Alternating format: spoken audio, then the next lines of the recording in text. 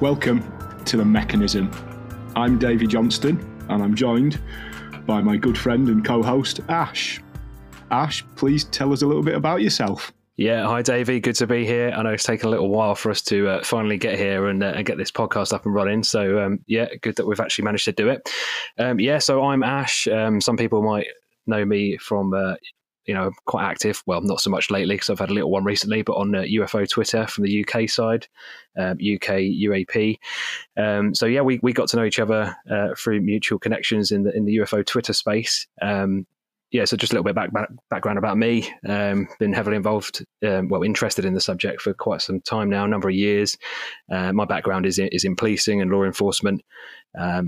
Recently left that role after 16 years, now work in the private sector. So I've got a background in kind of investigation, intelligence gathering, all that kind of stuff. So operational policing. So very much interested in kind of the getting to the grips of where's the evidence behind, UAP, strange, unexplained phenomena, that kind of stuff, and trying to really pick out the patterns and why things are how they are and what it might lead to. So got that kind of methodical, investigative background on things. So that's kind of my angle on it. Very, very different to mine, I have to say. I don't have that investigative, clinical, procedural-based background. So it's good to have your expertise in that field as part of this. Yeah, it's a good mix, I think, a good blend of skill sets and background. So I think you need a good mix, don't you, of different mindsets and different experience on things. So I think it's really useful to have. Do you want to tell us a little bit, just briefly, who you are, and Davey, and we'll go from there. And I'm sure we'll tease out, why we were interested in the subject as we go along. Absolutely, yeah. So I'm Davey Johnston. I am a business coach, a cycling coach, a cyclist, a yoga teacher. I am a man of many hats, and I definitely don't have that investigative background that you do. I come from a linguistics background originally, and I now work in the major sustainability sector, where I work in the sales team. But like you, this topic has been a huge interest of mine for a long, long time.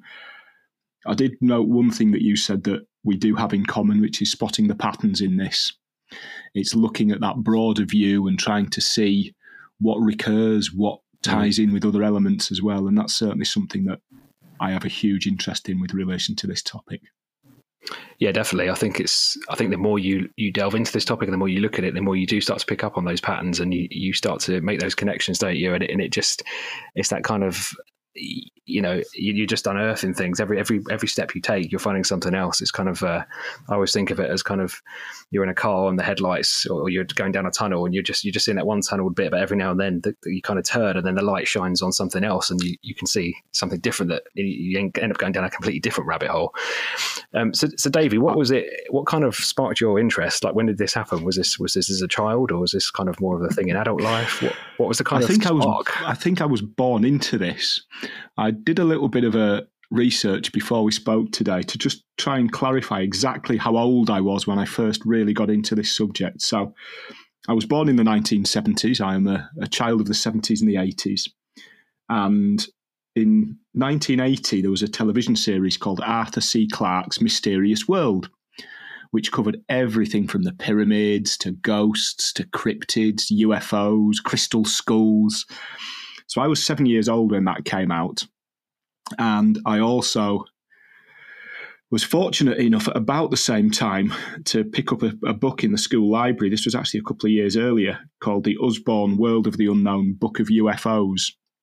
I was 6 years old when I first read that book, and it absolutely captivated me. It was a book that treated the subject as if it was no different to the Norman invasion or any other historical event. It was just written as a factual-based book. And so as a 6-year-old child, this was presented to me in a way that any other topic I was reading about from the school library was. It wasn't unusual, it wasn't unknown, it was just another topic. And it didn't mock the topic, which I think treated it really seriously, high-quality documentation, very critical and analytical as well, which again allowed me to stimulate that young mind at that age. and it's been with me ever since. I now have my own 2 young children, one who's 10 and one who's 8.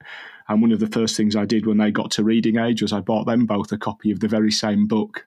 Well, I'm not trying to indoctrinate them or force them, but I just knew what this did for my worldview at such a young age. And I must say as well, for people listening, Davey very kindly sent me a nice copy of this as well. It is a great book, and I can see why, as a child, you would be fascinated by that and taken into the subject. So it's definitely worth a look at if anyone's not seen it. Yeah. So How about you? Yeah. What brought you into this? Sorry. No, that's all right. It's really hard to pinpoint, really. I mean, I just feel like I've always been interested in it ever since. Again, as a young child, I was always buying mystery books, conspiracy books, UFO books. I don't know if you remember the old File of Facts things, where you used to, the little ring binders where you'd buy little cards and little inserts. I mean, kids nowadays wouldn't have a clue what they were, but I used to love going in bookshops, and I'd always be buying this is the File of Facts on ghosts. This is the one on unexplained phenomena. And I also remember my dad, he used to have a lot of books. My dad's very much into reading, which is great. And as I've got older, he's sort of given me quite a lot of his books as well. And I remember having a look at one of his books, and it just had a picture of like a glowing UFO on the front cover. It was quite a haunting image, and it was a Marks and Spencer's book, but back then everything was called St. Michael. I think it was like that old. Their brand was St. Michael, and it was a book with a big UFO on the front, and it was like the unexplained.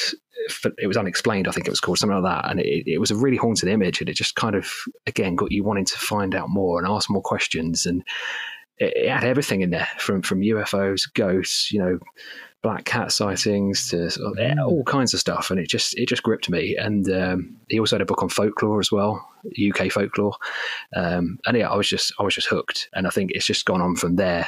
And then that coupled with experiencing some strange things throughout my life as well, which I'm sure we'll get into at some point over the episodes. Something will happen, and then it leads to you asking more questions, doing a bit more research, trying to open some more doors and find out why things are happening, what they mean, what it's linked to. It's just been a lifelong fascination, really. I don't know about you, but it goes in kind of waves. I'll be more interested maybe for a couple of months, then I need to take a step back, or life gets in the way and you don't really, you're not really reading as much, doing as much research, or as active in the community. And then something will happen, or suddenly you've got a bit more time on your hands, and you go all guns blazing, and you get back into it again. So it's kind of been a bit of a wave pattern throughout my life of interest, I think. There's something really intriguing there. There are 2 parts I'd like to pick up. The first one is that wave pattern, because I see exactly the same. It's interesting. I would describe it as cyclical. It goes through phases in my life, and it actually occurs, or I think there may be some patterns with what's going on in my life at different times as well. So certainly as a young child, I think there's an element of you're learning the world and you're trying to form what your view of the world looks like. But certainly, just as you said, I've had periods, in fact, I've probably had periods of upwards of 5 to 10 years occasionally when I've had nothing to do with the topic. No interest in it, not read it, not watched anything about it. It's still there in the back of my mind. It's ticking away, and there will be unusual things that happen to me. Just as you said, I get the odd unusual experience, which makes me go, hang on a minute.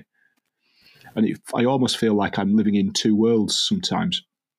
I'm living in the normal world, the day-to-day world. For me, very much with my work, it's a corporate-based world where that's the focus of life. But then occasionally something will just trigger that moment, and I'll drop straight back into the topic, and it's like I've never been away. But there's definitely a cyclical nature there, and I think there's something.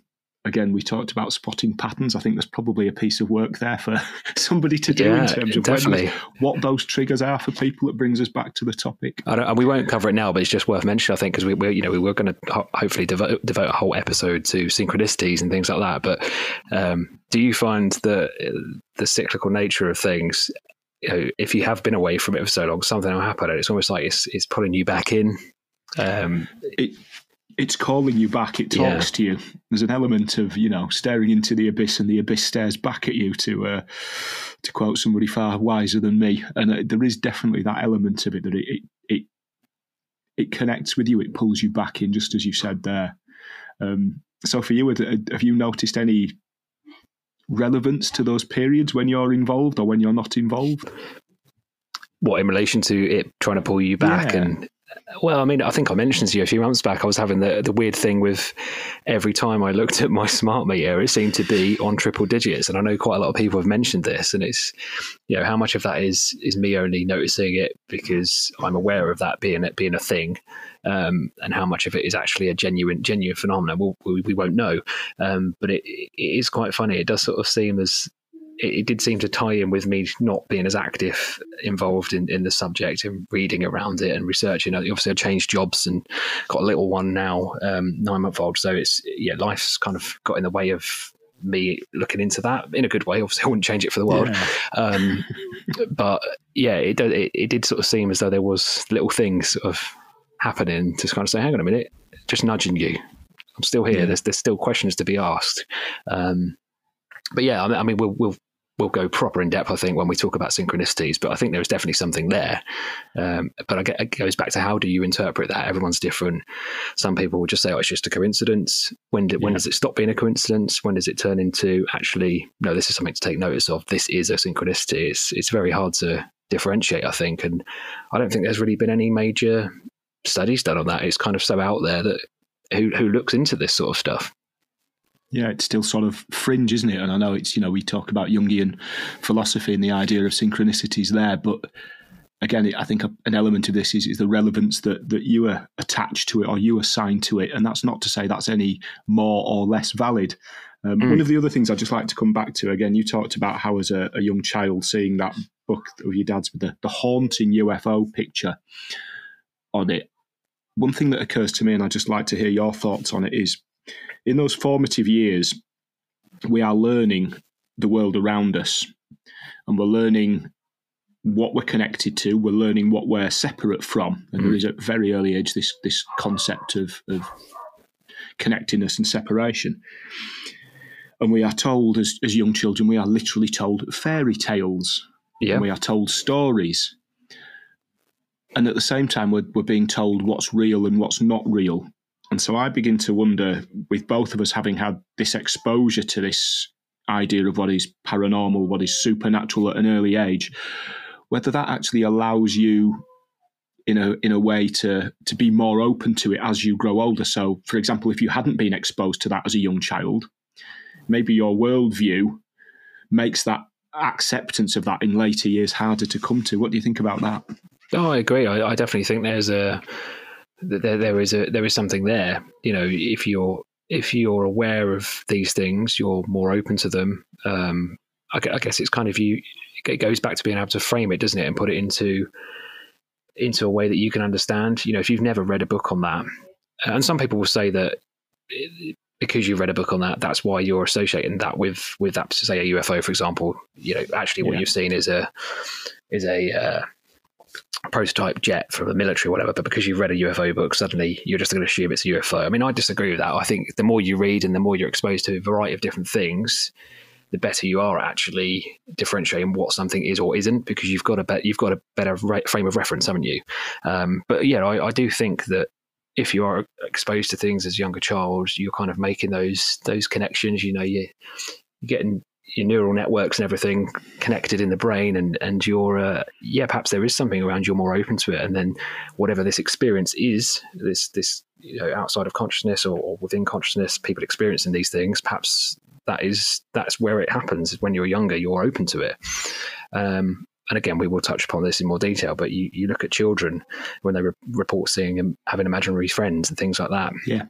To them, it's real. That there is an entity there that they're interacting with. So, are we more open as children, and we kind of lose that ability as we get older to interact with the phenomenon? It's certainly something that interests me. And there's so many reports, isn't there, of children experiencing things, and parents don't. They're just, oh, there's nothing in your room.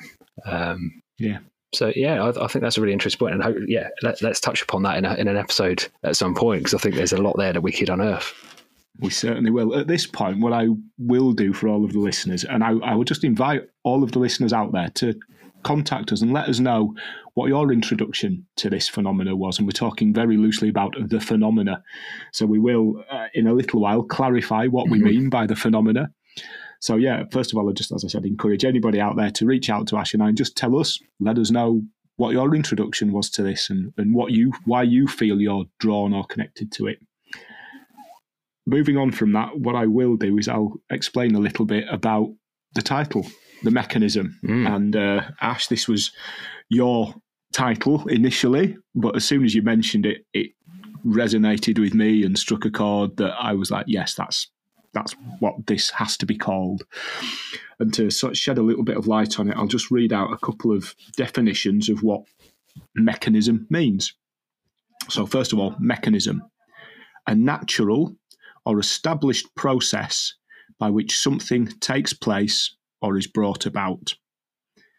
And then if we go to the philosophical definition of a mechanism, it is the doctrine that all natural phenomena, including life and thought, can be explained with reference to mechanical or chemical processes.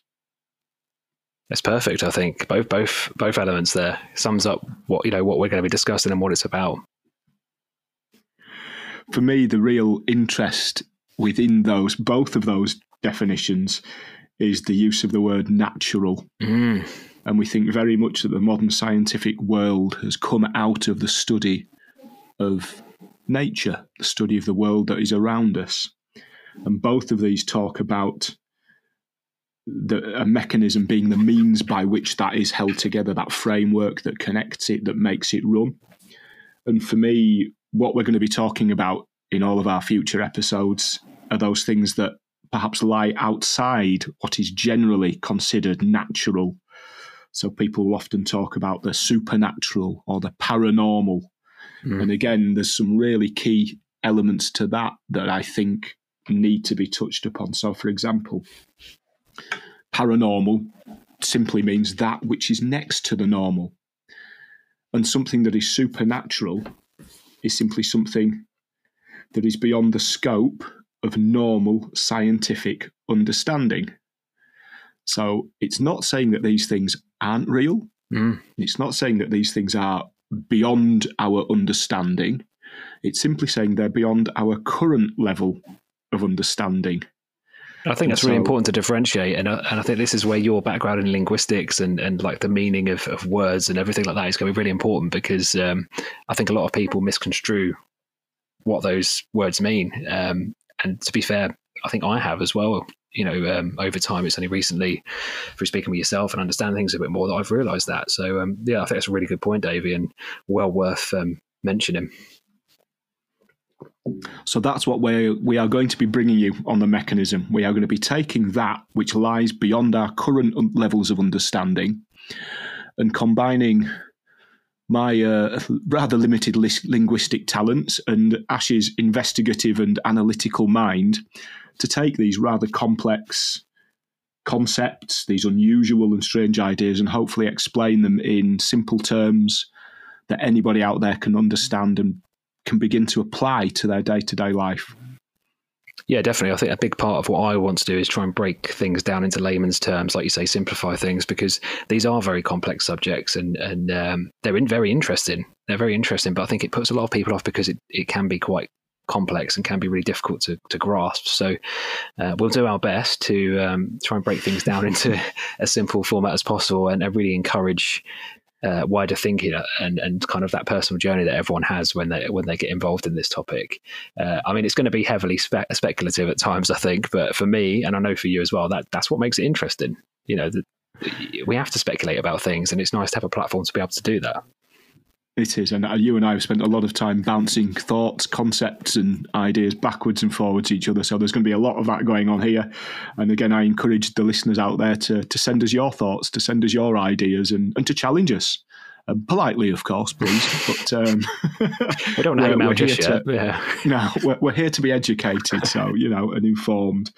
And we're certainly going to touch upon things that are towards the metaphysical. And again, that's another one here, another term that, again, we can get deep into and break down what is metaphysical. Again, it's that which is just beyond our current levels of understanding and an expression, I guess. Yeah, definitely. And I think it's worth mentioning, I think we've touched upon it, but why we're here, what we're actually hoping to achieve with the podcast. It is really to kind of grasp everything, all these kind of often seemingly siloed subjects that are kind of loosely connected. What's the common thread between them? Some might say it's consciousness, or what is consciousness? Obviously, we'll delve into that. But what is the common thread that links all of these seemingly random topics, whether it be UFOs, whether it be ghosts, supernatural, Bigfoot, whatever, paranormal activity, poltergeist activity? What is all of these unexplained things? How does that all link together? What is the mechanism that sits behind it?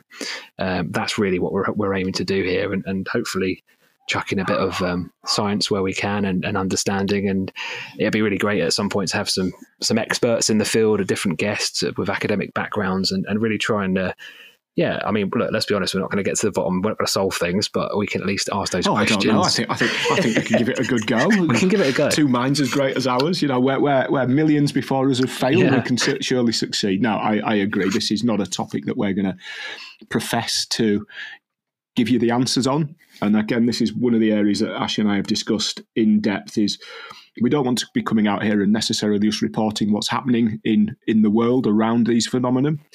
We want to be throwing out questions for you. We want you to be going out and challenging your world around you, challenging your understanding. It's my belief, and it is a belief, that the better we begin to question the world around us and anything around us, the better chance we have of understanding it and breaking down some of the limiting factors and limiting areas that shape our world around us. We live in a world where, if I was to say to you, for example, I'm a 50-year-old man from Ireland, I'm not. Incidentally, you are immediately beginning to draw up in your mind what a 50-year-old man from Ireland would be. And we have these concepts of unconscious bias, and they have served us in stages of our development in terms of fight, flight, and freeze, and our social development. But turning a light on those and making ourselves aware of those allows us to broaden our perspectives, allows us to consider new ways of thinking. I love it. No, absolutely.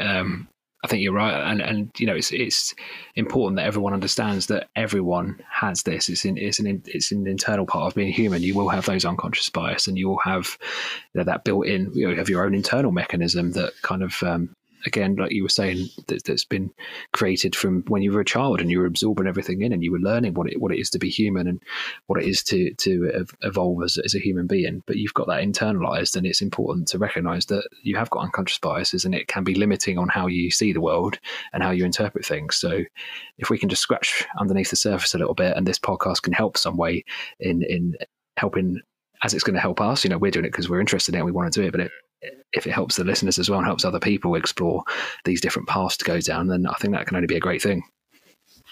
Absolutely. And as you touched on earlier, we are going to take a really broad church approach to this. We are going to be talking to people with scientific academic backgrounds. We are going to be talking to people who are, based on our current understanding of the world, a little bit more out there, a little bit more woo. But again, it's by exploring those areas that lie outside the current frame of reference, the current world, that we begin to broaden and look at, see what can happen. And we're not condoning, we're not supporting anybody necessarily. We're just putting these out there for people to feed upon and to make your own minds up and your own decisions. Absolutely. I think it's important to have an open mind. I think if you shut off a particular outlook or theory, you're only limiting yourself, aren't you? You're never going to understand what the true nature of what's going on if you just poo-poo certain ideas because you don't like that person, or you think it's a little bit too out there. You've only got to look at some scientific discoveries that for many, many years were deemed to be woo and out there, and now they're established fact, they're established science. You've only got to look at the quantum realm. That's very much, no one really understands that, on a deep level. We can theorize why things do happen, but then things, once you hit the quantum world, it is kind of unexplained at the moment. And we as humans seem to go through evolution, don't we? And for a period of time, something is unexplained, and it's got that stigma attached to it. It's got that woo attached to it, and then suddenly someone has the balls to go above the parapet and say, no, I'm going to actually investigate this. I'm going to use a rigorous method. I'm going to, solve what this is, or at least try and understand it a bit better. And then before you know it, you've you've established it's now, oh, that's scientific fact. Whereas 100 years before, you'd have been burned at the stake, So it's, yes, I'm a heretic. Burn him, burn him. Yes, exactly. Yeah, but that's what we see, isn't it, with stuff like this? And it's only the last few years in relation to UFOs and things like that we've really seen people taking it seriously and people in authority taking things seriously. Yeah, I'll come back to one little bit that you mentioned there about being open-minded, because it reminds me of a beautiful quote from the greatest philosopher of our times, Groucho Marx. One needs to be open-minded, but not so open-minded that the wind blows through.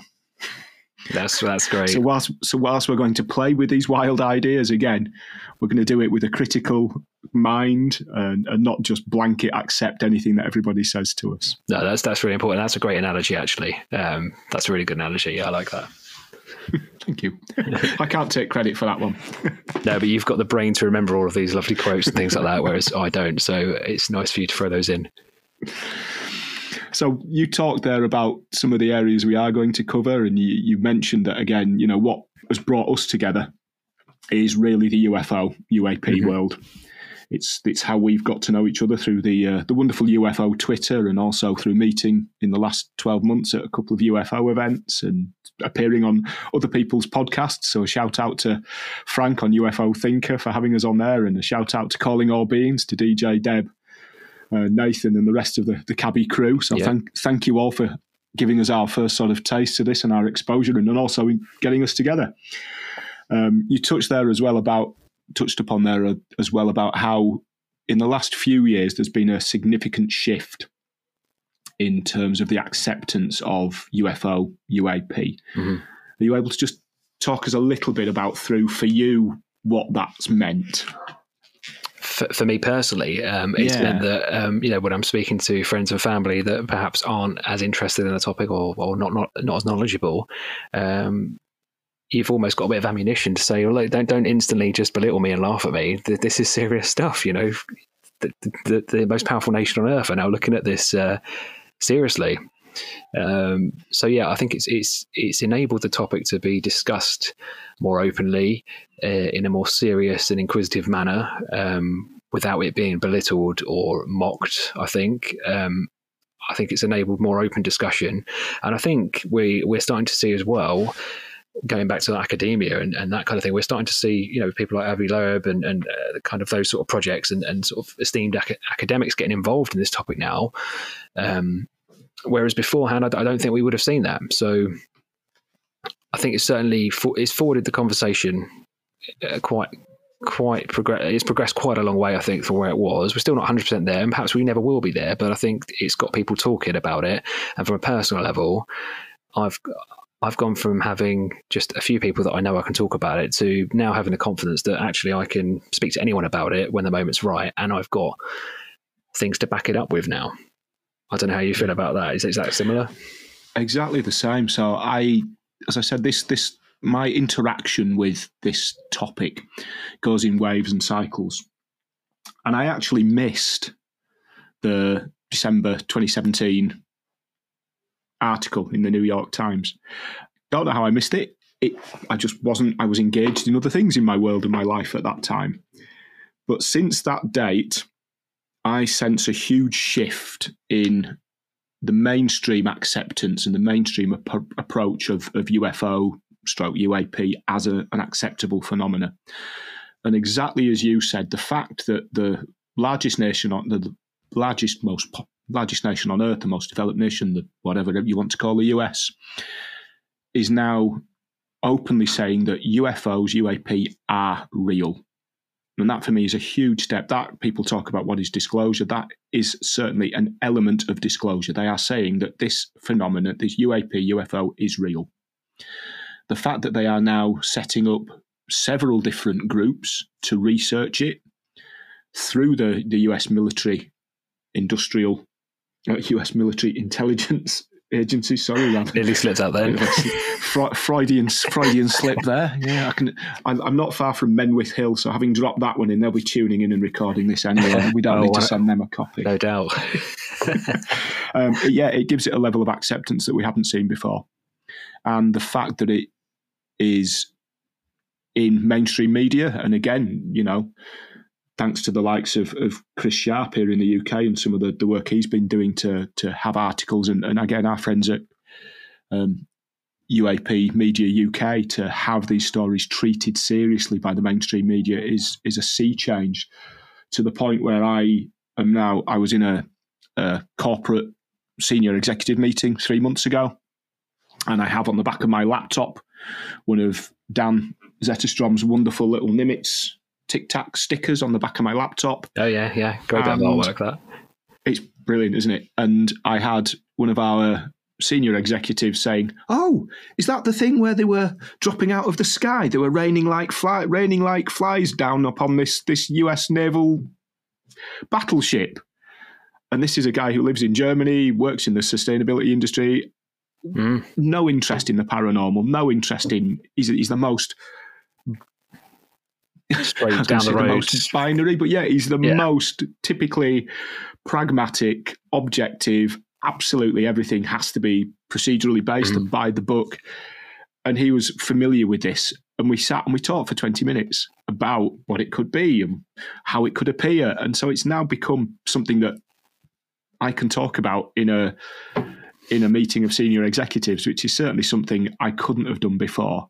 When I think back to the 1990s, when I was really first getting really to grips with this phenomena and doing a lot of research and reading myself, I was known as UFO Dave or Alien Dave. I was a kook. I was a bit of a loon. Yeah. And that was fine by me at that point. I was a youngish man, and that was part of my identity. But it is more acceptable. It's more mainstream, and exactly as you said, we now have the ammunition, the tools to go back to people who say, "Oh, it's all just swamp gas and balloons." Well, if it was swamp gas and balloons, why are the US government spending so much money on investigating this as they are now? Yeah, absolutely. I agree with everything you've said there. Do you think, because I've got my own views on this, but do you think that now the kind of floodgates are opened in relation to UFOs, it enables a wider discussion, a more open discussion on all of the other associated phenomena that we've briefly mentioned, such as entity encounters, cryptids, all that kind of stuff. Do you think it's going to? I mean, we've seen it with kind of Skinwalker Ranch and what the DIA were doing there. Do you think it's going to progress even more than that? Do you think we're going to start having more serious discussions as we are with UFOs and UAP? I absolutely do, and the first part of this, when I think about disclosure and I think about the acceptance of this, is there was a document published in the 60s by the Brookings Institute, and a part of that was a study on how you would introduce to the public the concept that there is life in outer space. And looking back at that, you can almost see that that's what's been happening through education, through the broadening of the media, through film and television, the likes of Close Encounters, the X-Files, through entertainment. You normalise that idea of the unusual, of the paranormal, the supernatural. And to bring it back to the present day, exactly as you said, we are not only, and it feels to me like there is a pattern behind this. So the first thing we had when we look back to the 2017 article was that this was a physical nuts and bolts technology that they were investigating with the hope of A, understanding it, and B, perhaps even being able to implement it. And then they slowly start to introduce some of the more unusual elements of it, and we start to talk about the experiences, people who have had encounters with non-human intelligences, and we're actually seeing a new lexicon to describe these elements. And if I was a betting man, which I am not, I would say the next element that we are going to see within the US government investigations and documentations, just as we've seen the word UFO change to UAP, and that term UAP changed, so it's UFO, unidentified flying object, UAP, unidentified aerial phenomena, and is now unidentified anomalous phenomena, and we will talk about that a little bit more and what that means in a future episode. I think we will also start to see, just as I said, there's some new lexicon. So I if I were a betting man, I would put money on the fact that we will start to see NHI appearing in this documentation and in this research through the likes just for of listeners, and can you explain what that is? Absolutely. NHI, non-human intelligence. Yeah. And I actually think it's a really lovely term because it's anything with an intelligence that's not us. It's quite all-encompassing, isn't it? It's a good description, I think. It leaves the door open. It does, and we're starting to see that with the likes of the ORSAP program and what they were studying at Skinwalker Ranch. I'm sure there's more to come out around there.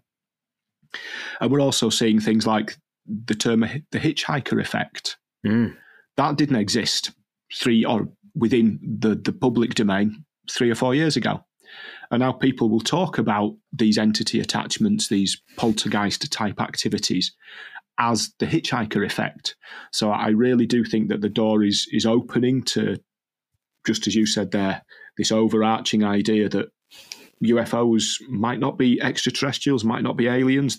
Some of them may be. It may prove to be. We don't know. But it does allow that tagging of these other things to come under this umbrella of what has historically been known as the paranormal, the supernatural.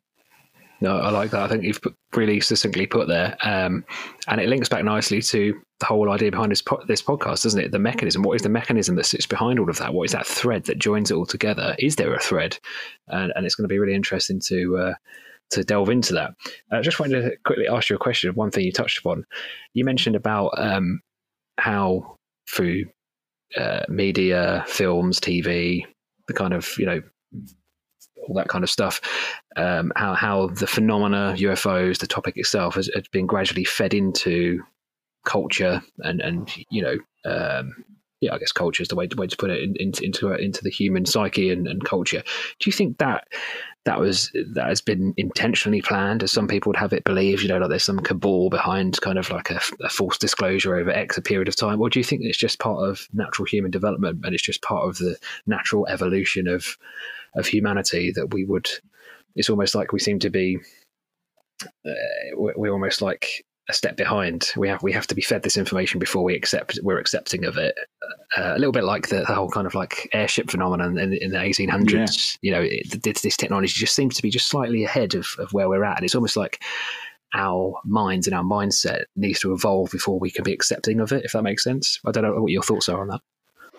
I'm torn on this one because the very existence of the Brookings document study suggests that there has been a plan to do this, to indoctrinate and inculcate into our understanding. And exactly as you said, I think culture is the perfect way to describe it. This idea that we're not alone. There are these other things that are around us. But I also note that parallel that historically the phenomena has always sort of appeared to be almost within our grasp. So we've moved, just as you said, from the rocket ships, the Foo Fighters, to silver discs, to Tic Tacs, to orbs and light beings. As this stage, as if it's almost, as you said, coaxing us and encouraging us along.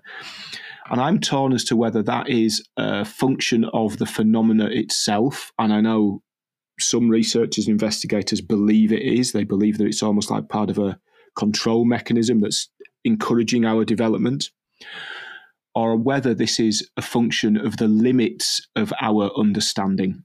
So we define and describe the phenomenon using those terms that are relevant to us. And if you see something flying through the sky and the next cultural innovation for your world, your worldview at that time is rockets, you will assign or describe that as a rocket.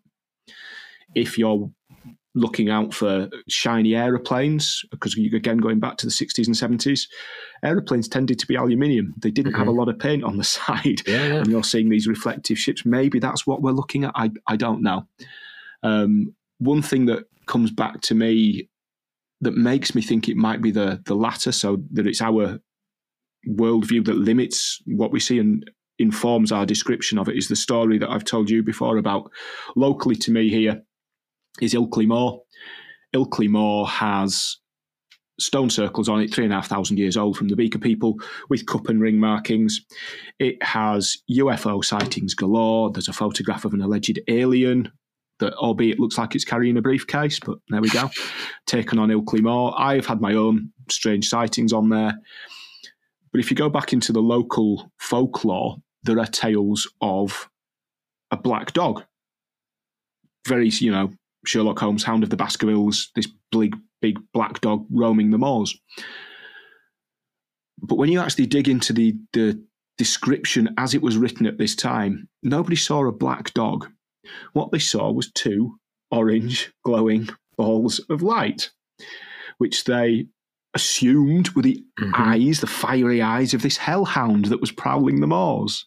Whereas now you might attribute that to being an orb or something. Is that exactly? Yeah. And when in the early 90s, when I was doing again I had a lot of my own sightings, and I was really deep into this. They were called obols, orange balls of light. And yeah, people talk now, particularly Grant Cameron and people, there's this evolution of it, and it's orange ball. Everybody's talking about orbs now, and Chris Bledsoe and his orbs. Orbs have been around as long as everything else. Again, you think about the description of a flaming shield in the sky. Well, yeah, biblical descriptions, ancient Ezekiel's texts. wheel. Are these things not the same? So I'm torn between whether there is a real attempt to educate us that's being led, and whether that be by like you said, a cabal of controlling leaders or influencers within the planet, or whether it be by the phenomena itself. I vacillate between the two. Yeah. Well, if you ask me tomorrow, you'll get a totally different answer. Could it be a bit of both? And it's just could be neither. Yeah, it could be both. Could be neither. It's fascinating, isn't it? No, really, really interesting stuff. What do you think? Yeah, I think I'm the same as you, mate. I mean, I like you say, ask me tomorrow, I might have a different viewpoint. I don't know, because there's evidence to suggest it could be a bit of both, but then it's not enough evidence. If we were talking about evidence, particularly in my background, it's kind of, have we got enough evidence beyond reasonable doubt to convict someone on? Have we got enough evidence beyond reasonable doubt to prove one way or another it is or isn't a certain thing that's causing this? And we don't have that. And we probably never will have that. But yeah, it's a tricky one. It really is. You might have just answered this question in there. You sort of did a little bit. But this is something that's been running around in my head a lot recently, which is the almost hidden nature of the phenomenon. And so I'd like to get your view on whether you feel that by its very nature, the phenomenon is slightly hidden and perhaps just beyond our reach, beyond our levels of understanding, beyond the range in which we are able to see, whether that's just a nature of its own being, or whether that's deliberate, whether you think there is a deliberate attempt by whatever this phenomenon is, or parts of this phenomenon, to keep itself hidden. Oh, it's really interesting. It could be both, like we say, it could be neither. And then it also depends, are we talking about one phenomenon or is there multiple ones? Because, I mean, we're going right down the rabbit hole here, and we'll have to cover this in more detail in another episode. But if you're talking about the potential of a hidden race on Earth, perhaps, they've managed to maintain a small population after a cataclysm, but we're now a threat to them, humans are a threat to them, then it would be in their interest to remain hidden. So you can understand the rationale behind remaining hidden. If we're talking about something a bit more metaphysical, a bit more consciousness-based, perhaps it's not something tangible or physical that's interacting with us, then yeah, perhaps they're playing with us. Perhaps it's a game to them. We've got this old idea, Jacques Vallée talks about the trickster and that kind of stuff. Yeah. Perhaps it's that. Who knows? It's, like I say, this whole podcast will be very speculative, and it's interesting to speculate on things, but I wouldn't like to say one way or another. I think it could be a mixture of all of them. I think there could be an element of it remaining hidden because it has to for survival. Yeah. But I also think there could be an element of it remaining hidden because there is some sort of control mechanism there, perhaps. I don't think we're dealing with one phenomenon. I think it's a mixture of all different things, many different things. It's just it's currently unexplained to us in our level of human understanding. I'll probably I don't know if that makes any sense. I've just been rambling there. That makes perfect sense to me. and to me. And I wonder if that, and for me, this is one of the reasons that this whole area is so much fun. And I don't think we're ever going to get a solid black and white answer, and we'll be here in 700 years' time still having these same discussions, albeit through a different through a different mechanism. Through a different mechanism, a different lens, yeah. But, philosophers have toyed with these ideas and complex questions for thousands of years. So, yeah, it's only going to be happening in another 1,000 years' time, isn't it? So, just like you say, with a slightly different outlook and different understanding, because technology and scientific discoveries would have advanced. But, yeah, either way, it's great to speculate. It's really interesting. And I'm really looking forward to upcoming episodes. I think we've been going, well, wow, where's that time gone? 45 minutes. Is it worth us just sort of going through how we see the next couple of episodes going? Because I think we spoke around trying to almost set up the podcast long term, with the first few episodes kind of framing why we're interested in it and kind of the structure of all the different nature of the phenomenon, so we can then start talking about all these different topics. Yeah, absolutely. So our intention with the first few episodes, this was here really just a chance to everybody to learn who we are and a little bit about us and why we're doing this. And our intention is we're going to create almost like an umbrella. So the first 2 or 3 episodes are going to be quite broad, explaining who we are, what we do, what the mechanism is, why we're interested in it. And then we're going to start to break down into some more specific areas around it. So in our next episode, we're going to be talking a little bit about UFOs and UAP, what they are, how they've changed, what the terms are that have changed over the few years, and why we think that is. And then after that, we're going to start to dig a little bit more broadly again into what is paranormal. And we're going to cover a few different elements of that: ghosts, cryptids, poltergeists, anything that falls under that great big huge paranormal banner. Our 4th episode after that, when we're going to start to be looking at perhaps get a little bit more philosophical and metaphysical than even we have done today. And I realise we've gone quite deep on occasion today. We're going to be touching upon what is reality. It's all good stuff. Looking at some of the areas about, the quantum realm, new studies into what consciousness is, and some of the challenges that are being thrown out there around there, a little bit about simulation theory and things like that. And then from there, we're going to take a deeper dive into each of those individual areas and topics. So again, we'd love to hear from you out there.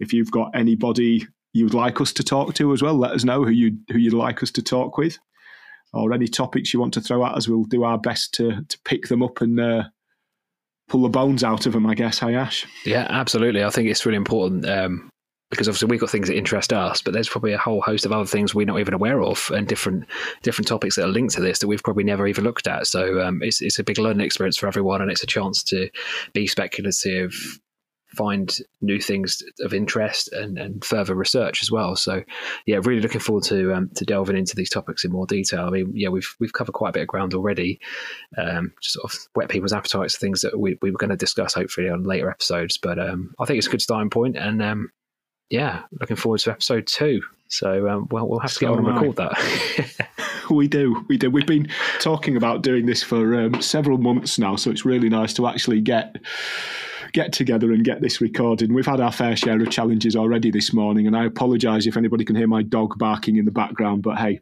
that's the world we live in. I apologise if you can hear mine snoring. She's literally 3 foot away. He decided to sleep next to the microphone, so hopefully I'll be able to cancel any noise out when we come to editing it. But yeah, it's all part of it, isn't it?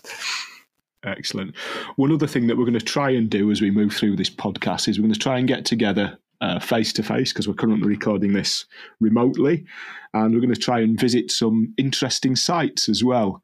So again, if anybody out there knows of a UFO hotspot or a haunted house or anything like that, let us know and tell us your stories. Yeah, definitely. I'm really looking forward to that, David. I mean, we spoke a couple of months back. I went to Rendlesham, and there was definitely an atmosphere there. Even my wife picked up on that, and she's not overly interested in this topic at all.